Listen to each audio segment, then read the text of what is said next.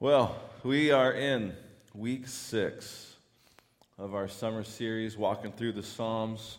We've been spending some time here just looking into the Psalms, trying to figure out what God has for us in these Psalms, how God is going to speak to us, how we can apply these Psalms to our lives. Most of the time we read the Psalms and we just read and we go right through it. It's beautiful poetry, it's beautiful, but we don't really take the time to stop and to just kind of soak it in and to learn from it. And so that's what we've been doing this series. And so far we've gone Psalm 56, David as he's running from King Saul. When I am afraid, I will trust in you, in God whose word I praise. Just talked about when we're alone or when we're afraid or when we're opposed or when we feel just oppressed, that we can trust in God and we can trust in his word. Psalm 51, we catch a glimpse of the gospel.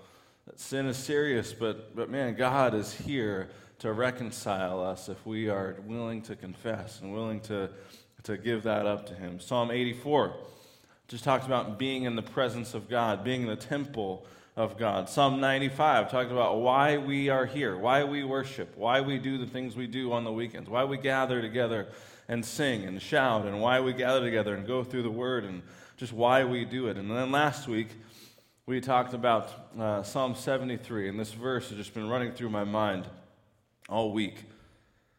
As for me, it is good to be near God. It is good to be near God. And we talked about Asaph and these two perspectives that he has. And as he looks at the world and he sees the world and he sees those who aren't living according to the law of God. And he's kind of frustrated because sometimes they're successful and sometimes it just doesn't seem fair. But then he looks at it through the perspective of God's eyes and sees truth and sees life and sees everything. And so we just talked about trusting in the goodness of God and telling about the greatness of God. As for me, it is good to be near God. This week is an awesome week. And not just because it's baptism, right? Baptism is amazing. I love baptism. Baptism is a time where we get to come and we get to celebrate together as people declare publicly that God is their God and that Jesus is their Savior. And they say today, in front of everyone here, this is my life. I dedicate my life to this God. I want to live for Him. And so it's an amazing week. I love baptism because it's not a small statement. This statement means a lot. To be able to say, I'm giving my life to this Jesus, I'm giving my life in this area, it means a lot. And they're giving their lives to an amazing God. And so this week, I felt like it'd be appropriate to go through a psalm this morning that just kind of talks to us about this amazing God. Now, I could have picked a lot of different psalms. A lot of different psalms talk about who God is and some of his characteristics and all of that kind of stuff. Psalm 23, the Lord is my shepherd, I shall not be in want. We see all throughout the psalms the might of God and the majesty of God. And we see all these psalms that talk about God. But I wanted to pick one today, and I like this one. It might be a little lesser known. We're going to be in Psalm 68 today. If you're in one of our pew Bibles, it's on page 411. But I think it'll give us a picture this morning of our God. And I think what a good place to be, to get a picture of our God as we go through when we do baptisms and as we see people give their lives and dedicate their lives to this God. And so we're gonna go through Psalm 68 today. Psalm 68, again, page 411 in our pew Bibles if you want to join me. I'm going to go ahead and just read the whole thing here. Here's what it says.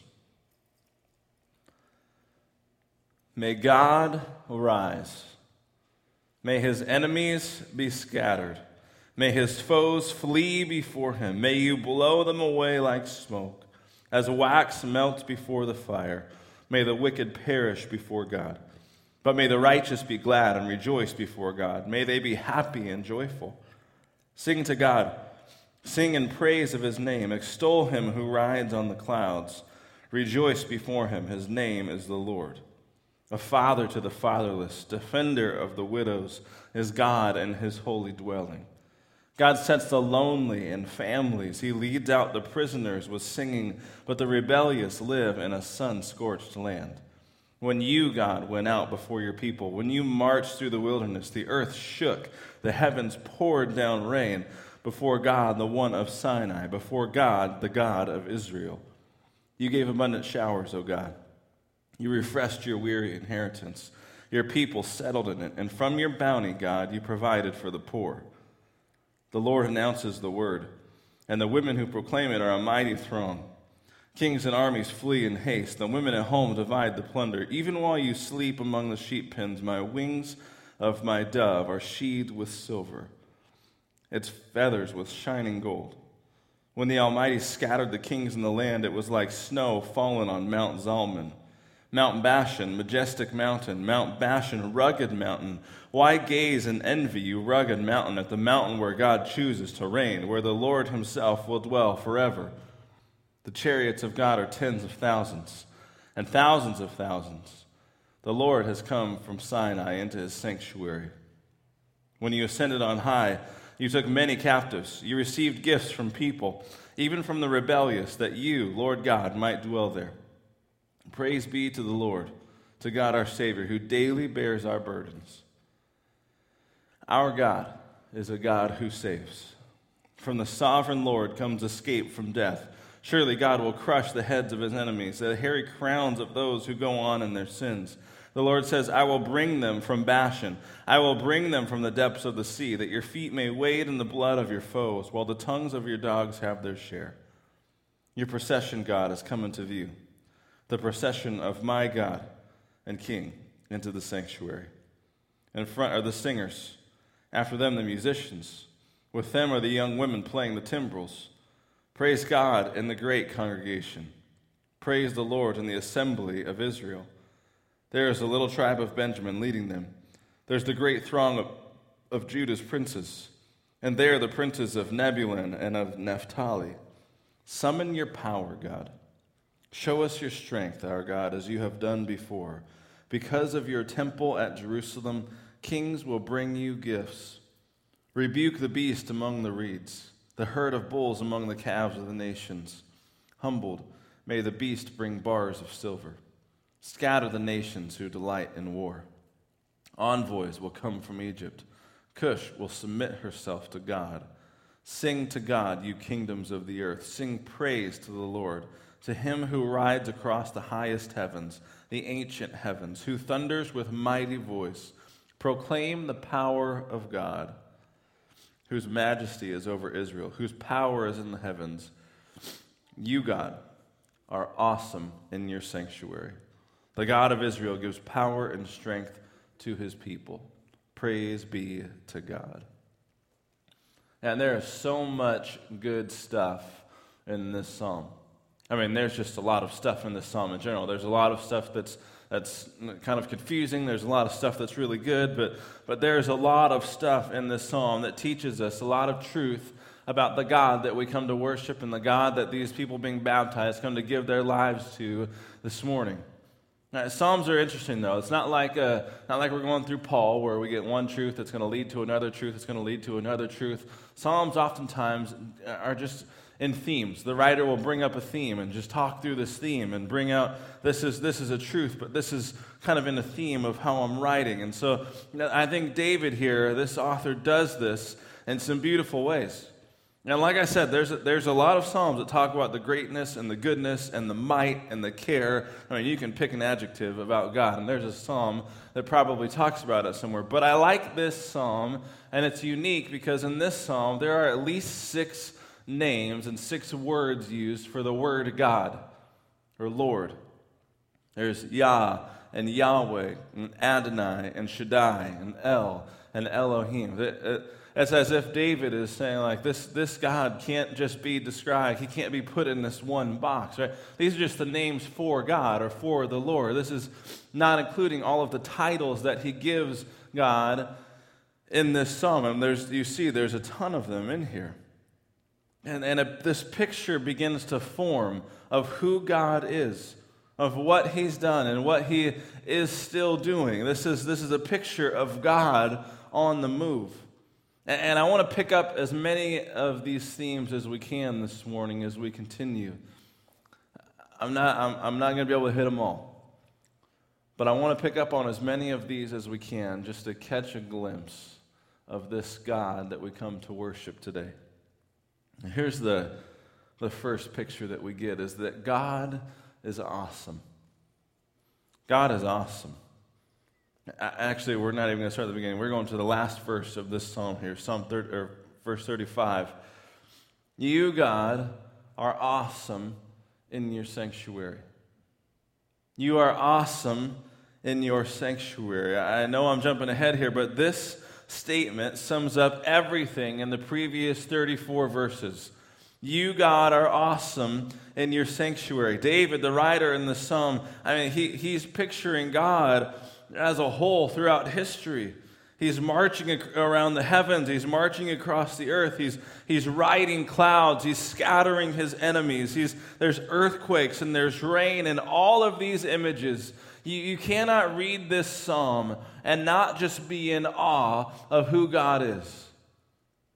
This is a powerful God. This is a mighty God. This is the God who saves. This is an amazing God. You cannot just read this psalm casually. This God is an awesome God. Oftentimes we do this. We read through the Psalms and we just think, that's really good stuff, and we don't stop to think about it. But if you just stop and think about the things that are said about God in this psalm, this is an awesome God. But not only is God awesome, God is active. David talks about how active God is. In verse 1, he says, may God arise. May God arise. I want you to hold your fingers here with me in Psalm 68. And I want you to turn back with me to Numbers 10, because this opening verse is really a deliberate allusion to what would happen to God's people in the wilderness.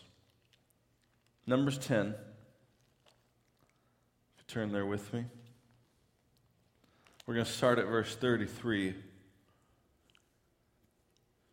And here's what that says. So they set out from the mountain of the Lord and traveled for 3 days. The ark of the covenant of the Lord went before them during these 3 days to find them a place to rest. The cloud of the Lord was over them by day when they set out from the camp. And whenever the ark set out, Moses said, "Rise up, Lord. May your enemies be scattered, and may your foes flee before you." Whenever it came to rest, he said, "Return, Lord, to the countless thousands of Israel." Now, there's some obvious similarities here, right? You look back in verse 1 of Psalm 68, may God arise, may his enemies be scattered, may his foes flee before him. And then you look, and this is what Moses says as when they get up and go, when God is on the move with his people, when God is moving along with the people of Israel, Moses says, "Rise up, Lord, may your enemies be scattered, may your foes flee before you." We get a picture in the beginning of Psalm 68 that God is on the move. And when you read the rest of the psalm, you get the picture that God is on the move. You read verse 4 through 6, and God is riding through the deserts. 7 through 10, he's out with his people in the wilderness. And 11 through 14, he's conquering Canaan. And ultimately, what God is doing is he is moving from Mount Sinai with his people in verse 1 to Mount Zion, where which is just the place where his presence dwells, where his presence settles. And the point is this, that God is not dormant. God is not asleep. God is active. God is on the move. He was then and he is now. We worship an active God. God is awesome. God is active. A third thing I think we get from this is that God is the one true God. Back in David's time, there was another god that people would worship. His name was Baal. Baal was the bringer of the rain. They said that he rode on the clouds, that his power was in the clouds. I want you just to see what David says here. Verse 4, sing to God, sing in praise of his name, extol him who rides on the clouds. Verse 33, to him who rides across the highest heavens, the ancient heavens, who thunders with mighty voice. 34, proclaim the power of God, whose majesty is over Israel, whose power is in the heavens. As I was reading this week, there are a lot of people who really think that David was speaking directly against this Baal god and the people who believed in him. Saying, this God that I'm talking about here, this God that is arising, whose enemies are scattering, whose foes are fleeing, this God is the one true God. There is no other God but this God. He is awesome. He is active. He is true. I love this in verse 4. He is the Father of the fatherless. Our God loves the orphans. He cares for the orphans. He's a father to the fatherless. He's a protector of the widows. He loves the lonely. It says he puts the lonely in families. And he gives the people who feel like they're all alone a family, a place to belong, that they are not alone any longer. He loves. What a picture here. He's a father to the fatherless. He's a protector of the widows. He loves the lonely. He provides for the needy. I love this imagery in verse 7 through 10. When you, God, went out before your people, again, David is alluding to the Israelites coming out of Egypt, wandering the wilderness. When you, God, went out before your people, when you marched through the wilderness, the earth shook. The heavens poured down rain before God, the one of Sinai, before God, the God of Israel. You gave abundant showers, O God. You refreshed your weary inheritance. Your people settled in it. And from your bounty, God, you provided for the poor. I mean, this is what happens when God marches through the wilderness. This is what happens when God's people are in the wilderness. He provides for them. You can't read this and not see the provision of God, especially if you know the story of Israel. As they're wandering in the desert, they're thirsty, and so God provides water for them out of a rock. They're hungry, and so God physically, literally rains down bread from heaven. He provides for his people. God is near to the needy. There's a quote from John Boyce. He says, kings and other rulers of the world do not act like this. They surround themselves with the noblest and richest of their lands, those who can enhance their glory and strengthen their power. Their highest glory of God is that he cares for the miserable and he surrounds himself with them. The highest glory of our God is that he cares for the miserable and he surrounds himself with them. Just think about this picture of God that we get in this psalm. He's the father of the fatherless. He is the protector of the widow. He loves the lonely. He provides for the needy. And he provides for the needy. But I don't want us to just look at this picture and think of God as some sort of weak God who hangs out with the people who need him. We have a powerful God. That psalm continues here in verse 14. It calls God Almighty. The word that is used here in the original language is Shaddai. And it really it talks about the might and the majesty of God. This is the word that we use when we talk about God being all-powerful. We have a powerful God. A powerful God.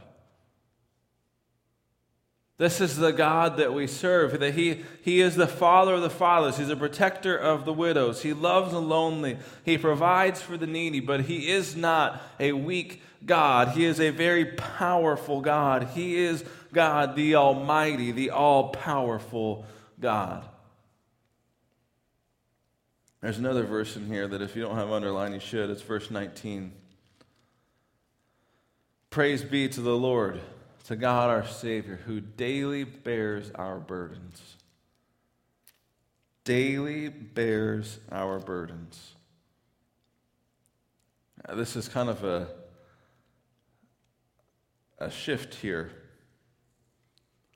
Up to this point, David has been talking about God's activity through history, right? He's been alluding to the people of Israel. He's been going and talking about kind of past things that God has done. But then he gets to this, praise be to this God who daily bears our burdens. He's not talking about how God was active or God was on the move. He's talking about how God is active right now, today, that God is active every single day, carrying our burdens. It reminds me of 1 Peter 5:7. Cast all your anxiety on him.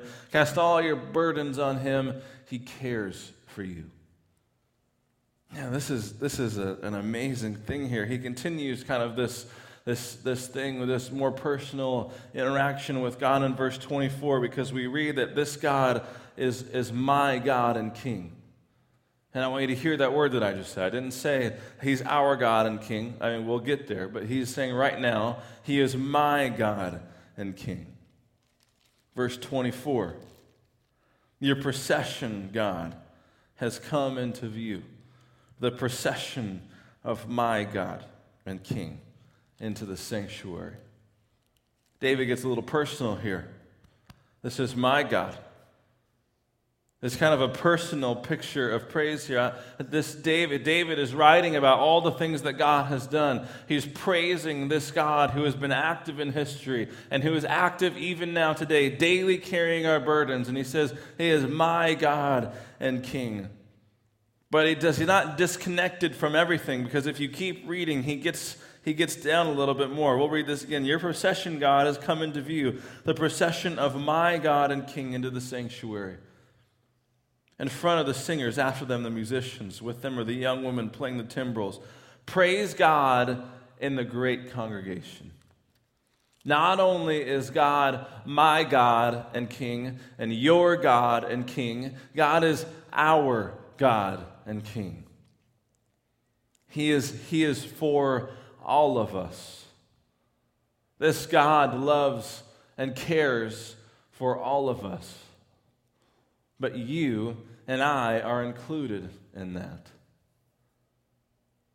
Sometimes it's easy to think about God as this God who is overall, and he just kind of cares for everybody, but we don't let it get personal. But God is your God and King. God cares for you. He daily cares for your burdens. He daily carries your burdens. And also everyone else's. This is a powerful God. And this God that we read about in this psalm is deserving of praise. This God deserves praise. Verse 32, sing to God, you kingdoms of the earth. Sing praise to the Lord, to him who rides across the highest heavens, the ancient heavens, who thunders with mighty voice. Proclaim the power of God, whose majesty is over Israel, whose power is in the heavens. You, God, are awesome in your sanctuary. The God of Israel gives power and strength to his people. Praise be to God. This God is deserving of our praise. And I want you to see this. David is talking about a God who is dwelling with his people. He's protecting his people. He shows his power to these people, and he's giving them power. He's giving them strength. Why is he doing any of that? It's so that they can praise him. So that God's people can praise God. And this is what this is all about. This is what this psalm is all about. It's about praising this God, recognizing this God for who he is, and praising him because of that. And this God is a father to the fatherless. He protects the widows. He loves the lonely. He gives to the needy. This God is a powerful God. He's a God who when he is on the move, his enemies scatter, his foes flee from him. He is an all-powerful God. This our God, deserves praise. So what are the implications of this psalm for us this morning? First of all, we need to give glory to this God. This God deserves glory. We need to give glory to God. Secondly, we need to give our lives to this God's mission. I mean, we hear just a piece of what God's mission is in this psalm. He's a father to the fatherless. He protects the widows. He loves the lonely. He provides for the needy. We need to be about the mission of this God. This God that we give glory to, it cannot just be an outward say, yes, we give glory to you. Our lives need to be a conduit through which we give glory to God, because if we really believe that God is this God, and if we have really given our lives to this God, our lives will show it. We need to give our lives to the mission of this God. And this is just one of the reasons that I love baptism. Because in baptism, what these 9 people today who are going to be confessing is this: God, I give you glory. You are my God. I claim you today in front of all of these people that you are my Savior. You are my God. I give you glory. But it's not just about giving God glory, because as they go under and as they come back up, they are giving their lives to this God's mission. They're saying, God, I'm going to live for you. This is what this is about. This is what I am about. God, I give you glory and I give my life to your mission.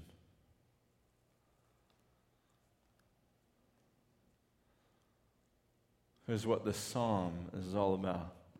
That's what baptism is all about. We serve a mighty God. Our God is a God who saves.